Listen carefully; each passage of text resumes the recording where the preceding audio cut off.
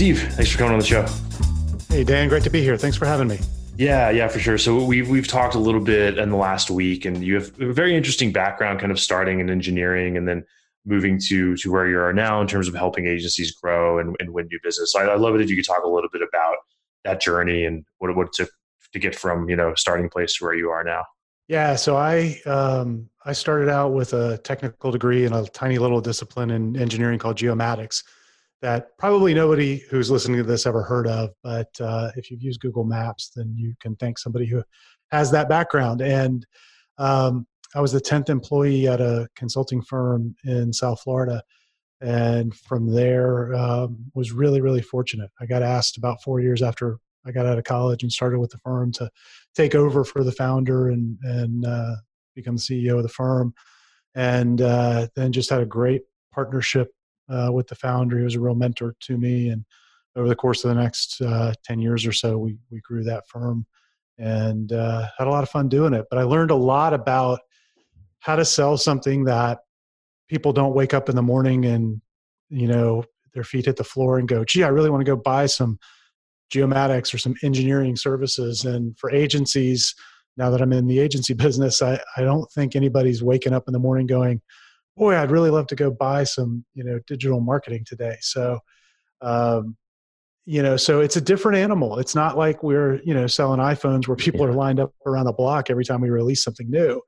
And it's an expensive sale and a sale that requires a lot of trust because people have been burned before, particularly in the agency world. I don't ever talk to a prospect or hardly ever talk to a prospect that doesn't have some tale of woe about some web design firm or agency or some freelancer that they hired once, from wherever that, they had a really bad experience with. So you've got all that to overcome.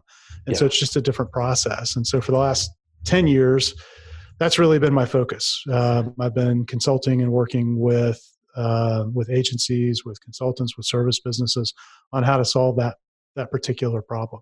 Yeah, and I'm definitely want to get into that and probably spend most of our conversation on that. But just a quick sidebar, I've always found it interesting kind of working in previous lives with tech startups and, selling in that capacity with engineers. And there's always this sort of like tension between the engineers and the salespeople, because the engineers are like, why can't people just look at this thing and buy it? Why does there need to be this emotional journey that's not, that's not rational? Right. And most of the people have to be brought on by these slimy salespeople. So I love it if you could talk about that a little bit. Like what was it like kind of going from an engineering role to a sales role? Well, it was kind of a natural, I was within the firm other than the founder. I was probably the one other person that was most comfortable going out and talking to clients and doing presentations and things like that. And this is back mid 90s, literally pre-internet. The first year I worked for the company, we didn't have the internet. We didn't have email for about 18 months after I got there. And so, a lot of the tools and technologies we take for granted to attract clients didn't exist then. Content marketing was writing articles and hopefully getting them placed in trade publications. And so it was just a different animal altogether. But, so it was a fairly natural transition for me personally, but that tension is always there. So a lot of the stuff that we would do in business development in that firm, all of the more technical folks understood the need for it, but they also kind of looked at it like, just like you described, like why can't people just see the value that's here? And I see that a lot, not just with really technical people, but I see that across the board with service businesses where you got into the business because you were really good at delivering the service. The whole Michael Gerber, reason that you got into business. I see this with agencies all the time. Yeah. People they're either creative and they kind of got into it because they love doing that work and they're really, really good at it, but they aren't as comfortable with the things that need to be done to get somebody to believe and to buy as they are with actually just delivering on the deliverable that they love creating. So let's talk about that a bit. So when you're dealing with a client, who's maybe a boutique agency owner and they're really good at delivering their service, be it design or social media or whatever it may be, What steps do they need to go through, and what's really viable for them? What options are viable for them to get to a more consistent level of growth if they are not envisioning themselves as a salesperson? Well, the good news in all of this is that it's easier and more accessible than you think, but you may have to ignore some of the noise that's out there, and maybe even have to ignore some of the things that you're telling your own clients. A lot of times what we find with agencies is that the advice they give their clients is great for those clients, but doesn't necessarily apply to them because they're selling different types of things. And the perfect example of that is like an e-commerce agency that's really great at, selling small dollar things through a website, but they find that selling their services is much more difficult. So Yeah. the place to start is to get really, really clear on who you want to work with. And that's probably the biggest mistake that I think people make, is that they get into this situation where their definition of an ideal client is anybody with a heartbeat and a wallet Right. that may potentially tangentially have a need for the service that they're offering. But we've seen it over and over again because we kind of force our clients to go through a thinking process where they get very clear on who they want to work with and who they want to target with their marketing right now. Right. And that's a distinction, right? So we're not saying shift your whole business and only take money from people that fit a certain profile. You can take money from whoever shows up. Yeah. But Sorry, go ahead. yeah, I was just going to say, but focus your marketing, focus your messaging towards the type of people that you really want to work with, that are most profitable for you, that make you happy, and that get the biggest result from what you do. Yeah, that's great. And I really want to dig into that. First, you mentioned that there's a lot of noise. What examples have you seen lately of just the noise that most agencies should ignore? Well, all of us in service businesses have seen the ads on Facebook saying that we need one of those 4-step funnels where it goes from an ad to a webinar to a sales call to instant new client. Right. Mm-hmm. So that's some of the noise. And I'm not saying that doesn't work. I'm a big believer in that all marketing works. There's not a marketing tactic that you could, bring up in this call where you and I couldn't figure out and find an example of it working really well for somebody. But is it going to work across the board, and does it fit with you and your personality? And so, and that's just an example of it. There's lots of noise out there about what should be done online. And when I talk to agency owners, the number one place that they get new business is word of mouth and referrals. And the vast majority of them have no idea how to influence that. Right. And that's something I really want to dig into. The first thing, though, is a specialization, which is something we talk a lot about in this podcast, and something that all of the great minds I have on the show, including yourself, tend to agree on. So it's something that I'm going to stick to my guns with until I see better evidence that specialization is somehow moving in the other direction, which I think is unlikely. So, to this agency that might have been around for like a decade at a time, and maybe business isn't like the way it was 10 years ago, and they're thinking about specializing, but they're terrified of it because they know they're going to cut out the people that might have gotten them to the dance. What do you say to them? Like, how can they go about specializing while, mitigating their risk? Well, with an agency that's been around, the first thing that we'll do is have a conversation about their current clients and which ones are profitable for them, that are easy to deliver for and get a result for, compared to what you're getting paid, and which ones get the biggest benefit from the work that you're doing for them. And that's usually, if you look at the intersection of those things, it's usually pretty clear then what types of clients are ideal for you and for your agency. And from there, then all we're talking about is creating some marketing that's specifically focused on those people, so that you can tell this great story that we've just uncovered about the great value that you deliver there, the success stories you have with other clients in that specific group, and get that out to the people who, when they look at it, will recognize it and have one of those kind of aha moments where they go, "Oh, that's for me. He's describing me." Right. Yeah. And that makes a lot of sense, and definitely agree. But would you say that there's a point at which, you've got to change your homepage and basically take a step towards one market while kind of saying you're not for others, and thus kind of taking on a little more risk. Yeah, but I don't think you have to do that instantly. Mhm. If you've got an existing business and a clientele and they're expecting certain things, you can transition this in over time. And so it might start with a landing page. And then as you build that up and you sort of prove to yourself that, okay, there's a viable market there and it's enough, you can phase that in. And would it work better to kind of go whole hog? You probably get better results from a marketing perspective if you went whole hog and changed everything over. But I find that it's really difficult to get business owners to do that. And I'm most concerned with the ultimate transaction or the ultimate transformation that we're trying to create. And if that means we've got to phase it in because that business owner is uncomfortable with kind of going whole hog with it, then that's what we do. We phase it in. Yeah. And this might be a really hard question, and I'm sure it really varies.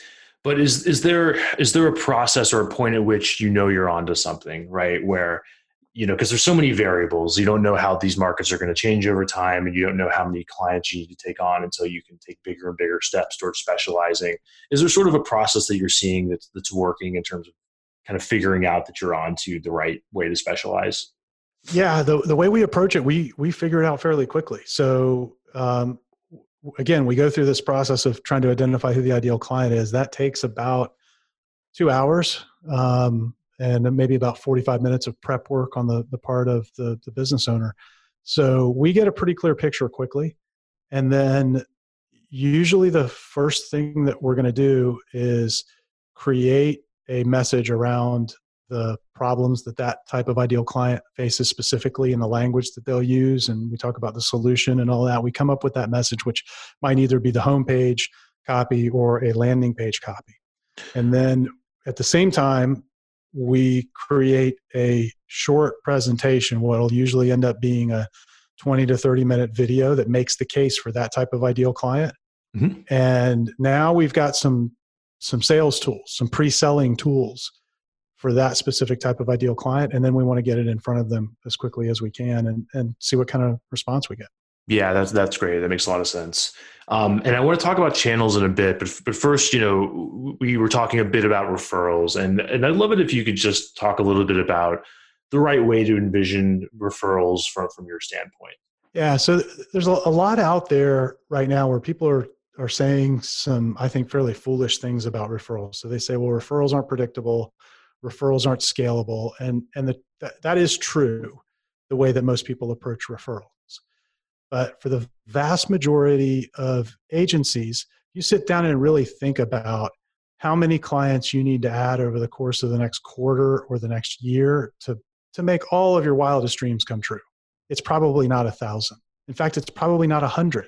And so you don't need something that's going to scale infinitely. And so when we're approaching referrals, first, it's got to be systematic, and it's got to do the one thing that the old referral models just don't do a very good job of, and that is to remove risk.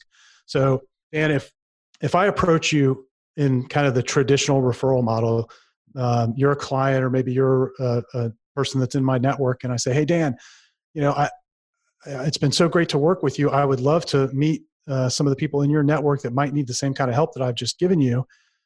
Immediately, you now have got to become part of my sales force, and you've got to go do the very hardest thing to do in any business, which is prospect. Yeah.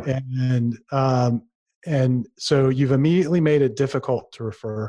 Then if you identify somebody who might possibly, maybe need what I do, then you've got to feel comfortable and confident enough that I'm not going to screw up that relationship for you.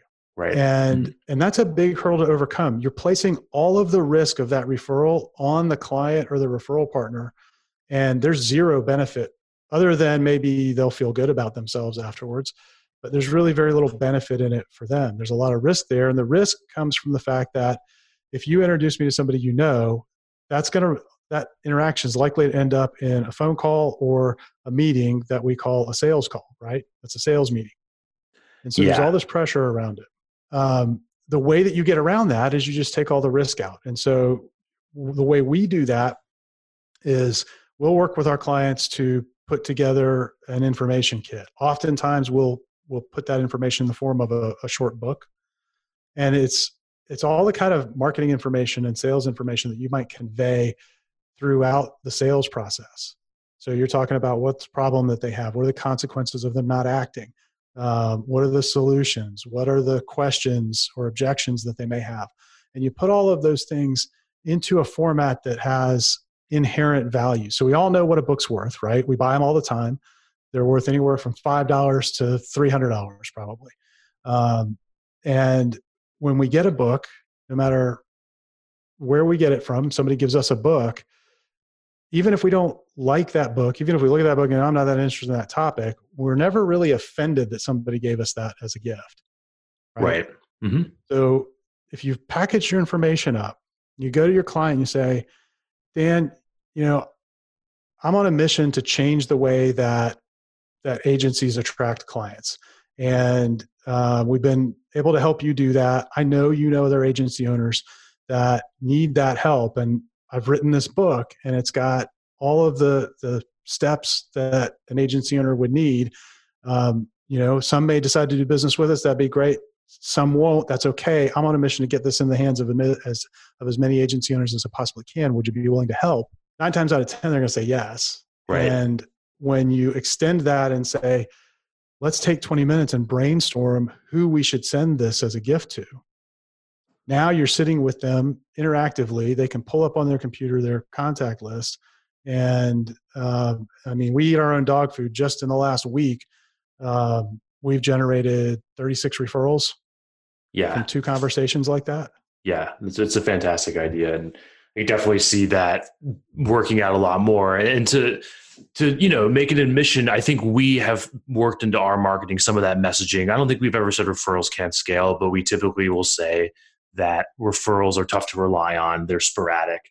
But I think we might be on the same page, because what we're usually referring to is the way that 99% of agencies go about referrals, which is kind of sitting around, waiting for the phone to ring or having that awkward conversation every quarter with one of their better clients. Hey, is there anyone you can send us? So I think, we're probably on the same page with the idea of going proactively out there to get referrals and doing it in a way that is psychologically easy for people. Absolutely. Yeah. Yeah. So I guess there's a few questions about the how that I'd love to dig into. And that's probably what a lot of our audience is dealing with, which is like, hey, these are all great ideas, but now I've got to go write a book, and obviously that's something you guys help with a lot. But regardless of that, how should agencies think about what channels to focus on, whether they're making a video or a book, or kind of deciding what channels they're gonna play on? Well, I always I believe in sort of making sure you've got the foundation covered and built, and then work up from there and out from there. We have a concept that we teach all of our clients called the attention ladder. And the idea is that you climb it just like you climb a ladder, and you start at the bottom with referrals and word of mouth, and you create a system around that. And for some businesses, that's all that they need. And they don't need more than that. That generates enough leads. And once you've got that down, one of the things that you get as a result of going through that referral process, if you do it systematically and you're generating, like a lot of our clients are, 10 to 50 to 100 referrals a month, you're going to get a lot more opportunity to get your message in front of people, and you'll hone your message and your offer. And that allows you to dial that in and then move up the ladder to paid media, right? Because if you go to paid media without having a message and an offer and targeting dialed in, you're going to spend a whole lot of money. I don't care what channel it's in, direct mail, print, online, Facebook, whatever. You're going to spend a lot of money trying to figure out your message and your targeting and all of that. But you can figure it out in 90 to 180 days with a good referral process, then upgrade. And so that's kind of how we approach that, is we just sort of layer these things on, build the foundation, and then go on top of that.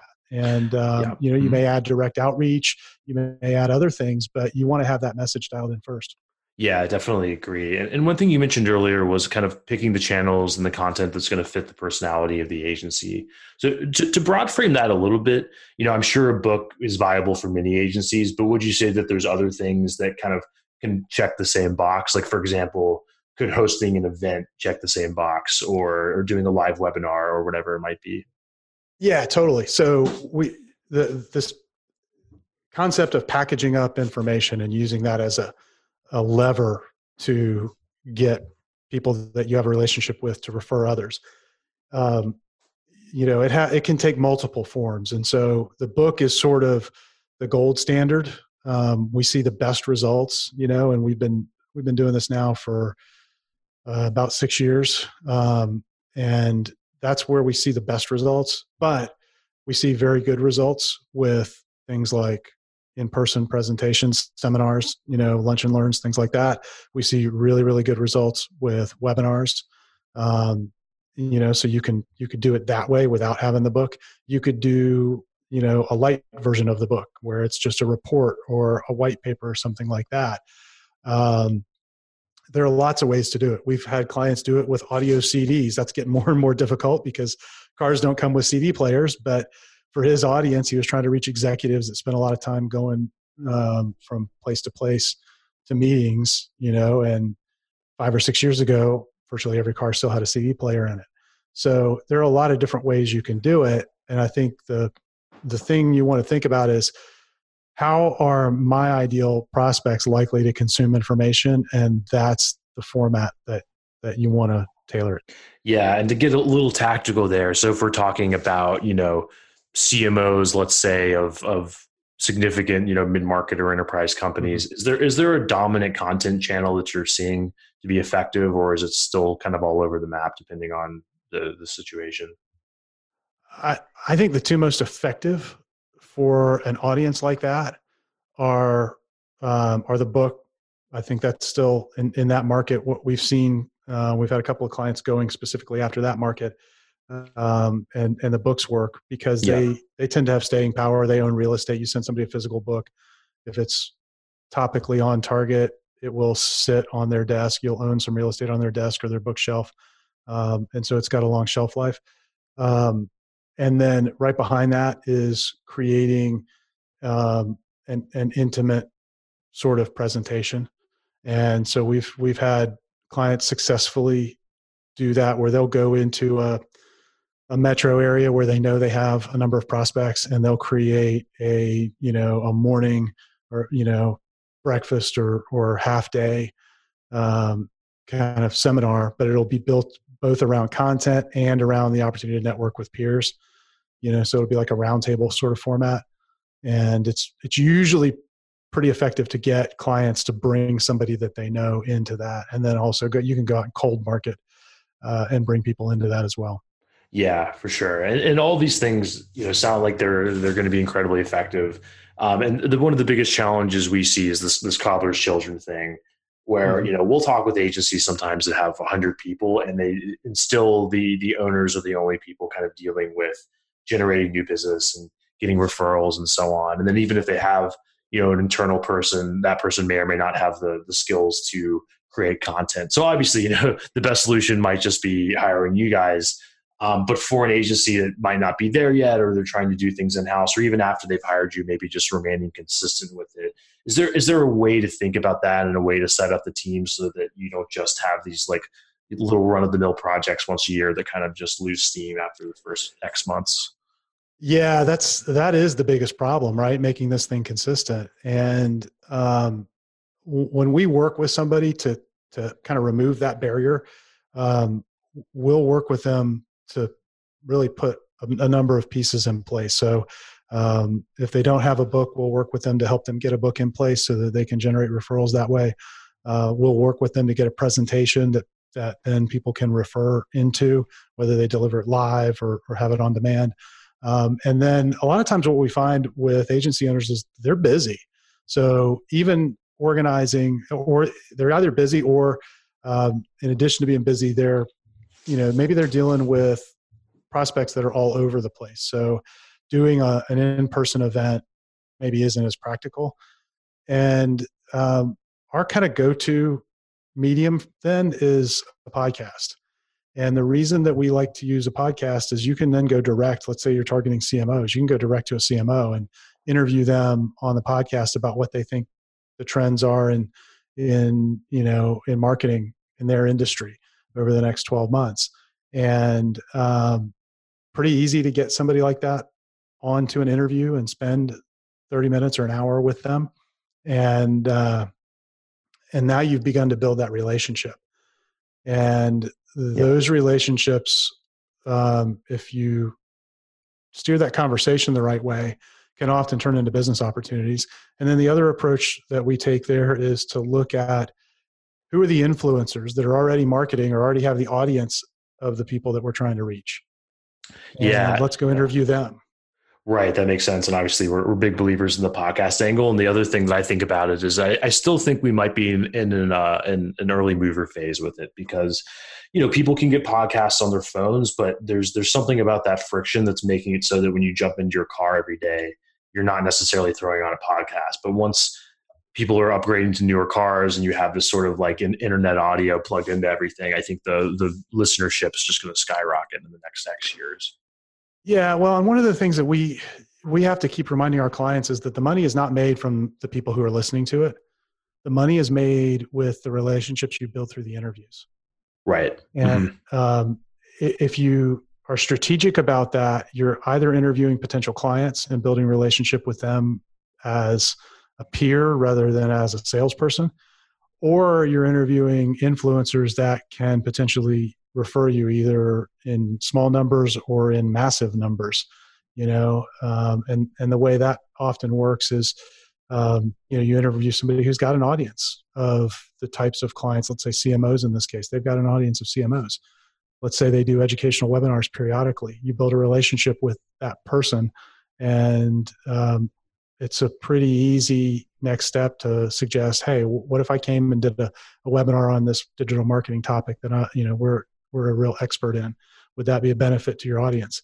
Oftentimes the answer is going to be yes. And now you're getting referred to 50, 100. I mean, the biggest one we've ever done is around 1,200 leads generated on a single webinar through that strategy. Mm-hmm. So there are lots of ways you can take these interviews and turn them into business opportunities. Yeah, you're essentially just creating a platform, and then all sorts of luck could kind of come out of that in ways you might not first envision. So I've definitely experienced it with ours, and you probably have with your clients as well. Is there anything else about influencers? I think that's often new to a lot of our clients when we bring it up with them, and they're not even thinking about the third parties and that sort of thing. When we're speaking about agencies, are there typical kind of archetypes of these influencers that a lot of people might not envision at first? Well, I'll tell you the low-hanging fruit oftentimes are software companies that sell into the types of businesses that you're wanting to work with. And that could be marketing tools that they're buying or that you're recommending that they buy, but it could be other things as well. And that's one of the advantages of getting specific. So going back to what we talked about at the beginning, when you don't have a target market, and it's not focused, it's really hard to see these opportunities. That's one of the reasons we're always pushing our clients to get focused, because the minute you do, all these opportunities, they appear. They were there all the time, but you were blind to them because you weren't focused on a single type of client. Right. But software companies are often low-hanging fruit because they like to do things that engage their users, and they want to be valuable to their users and to their potential users, their prospects. And so we've seen a lot of success there. But again, it's really dependent on the market and understanding what influencers that your clients are paying attention to. Yeah, that's really great.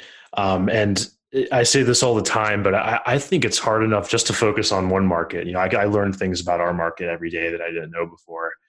So I don't know how I would do this if I focused on dozens, So I think that's a really good point. And all roads lead to specialization, it seems like. One thing that I'd love to learn a little bit about is how much do you think the way that agencies and brands, are doing business is changing from where it was 5 or 10 years ago? Do you think it's a sea change, or do you think that it's overall consistent with the way things have been? I think there are a lot of surface changes that are happening. But the longer I do this, the more I feel like the way to win is to focus on the things that aren't changing. Mm-hmm. And And that by doing that, you have the opportunity to come and simplify things for your clients. And you also simplify things for yourself in the way that you're running the business. So yeah, will technology continue to change, and will there be new platforms and new tactics and all of that? Absolutely. But the things that actually move the needle are still, the foundational things. I mean, it's offer, it's targeting, and it's message. Yeah. Yeah, and definitely agree. Then the mediums change all the time. But if you're a master at looking at a business from a marketing perspective and understanding the type of ideal client for that business and helping that business craft a killer offer for whatever it is that they're selling, a killer way to present that, whatever the offer is, then you've got a leg up. To me, that doesn't change ever. That's how we sell, period. So. Yeah, definitely agree. And it's kind of focusing on what's timeless to figure out what's really going to be worth your long-term investment, right? Because that's going to be the thing that's tried and true and is most likely to deliver. And with that in mind, kind of bringing us to the end here, one cliche question that I always ask is thinking about the future a little bit. And I'd love to hear, what trends are you seeing either in the sales and marketing world or the world at large that you think people should be paying more attention to? Well, from a sales and marketing perspective, we're seeing a lot of opportunities in areas that aren't getting a lot of attention right now. And again, we're focused on high dollar, high trust transactions. And so our world is kind of focused there. But I think this extends out beyond that, that relationship is becoming more and more important. Relationship and recommendation, because we're at a state in the world where we have infinite choice. I mean, we could add more choice, but it's already so much that we can't process it anyway. So it doesn't matter from here how much more is added. We've got infinite choice. Our biggest problem is figuring out how to make the choices that we make as we look to buy. And more we're looking for that influence, that recommendation, that referral, that that pointer to the right decision to take away our risk. And so to the extent you can insert yourself in that process, you're going to be more successful. Yeah, that's really great. Makes a lot of sense. Steve, how can people get in touch with you? So what we've done, Dan, is we've actually set up a page on our site just for your listeners. And if they'll go to unstoppableceo.net/DAG, so like digital agency growth, DAG, there they'll be able to get a copy of my latest book, The Exponential Network Strategy, in ebook and in audiobook, and actually in video form. And that talks about how we use podcast interviews to generate business opportunities. And so they'll be able to get all the details on how to do that for free there. And that's at unstoppableceo.net/DAG. Ultimate way to practice what you preach. I love it. Awesome. Steve, thanks again. Appreciate it. Dan, thanks. It's been fun. Yeah, sounds good.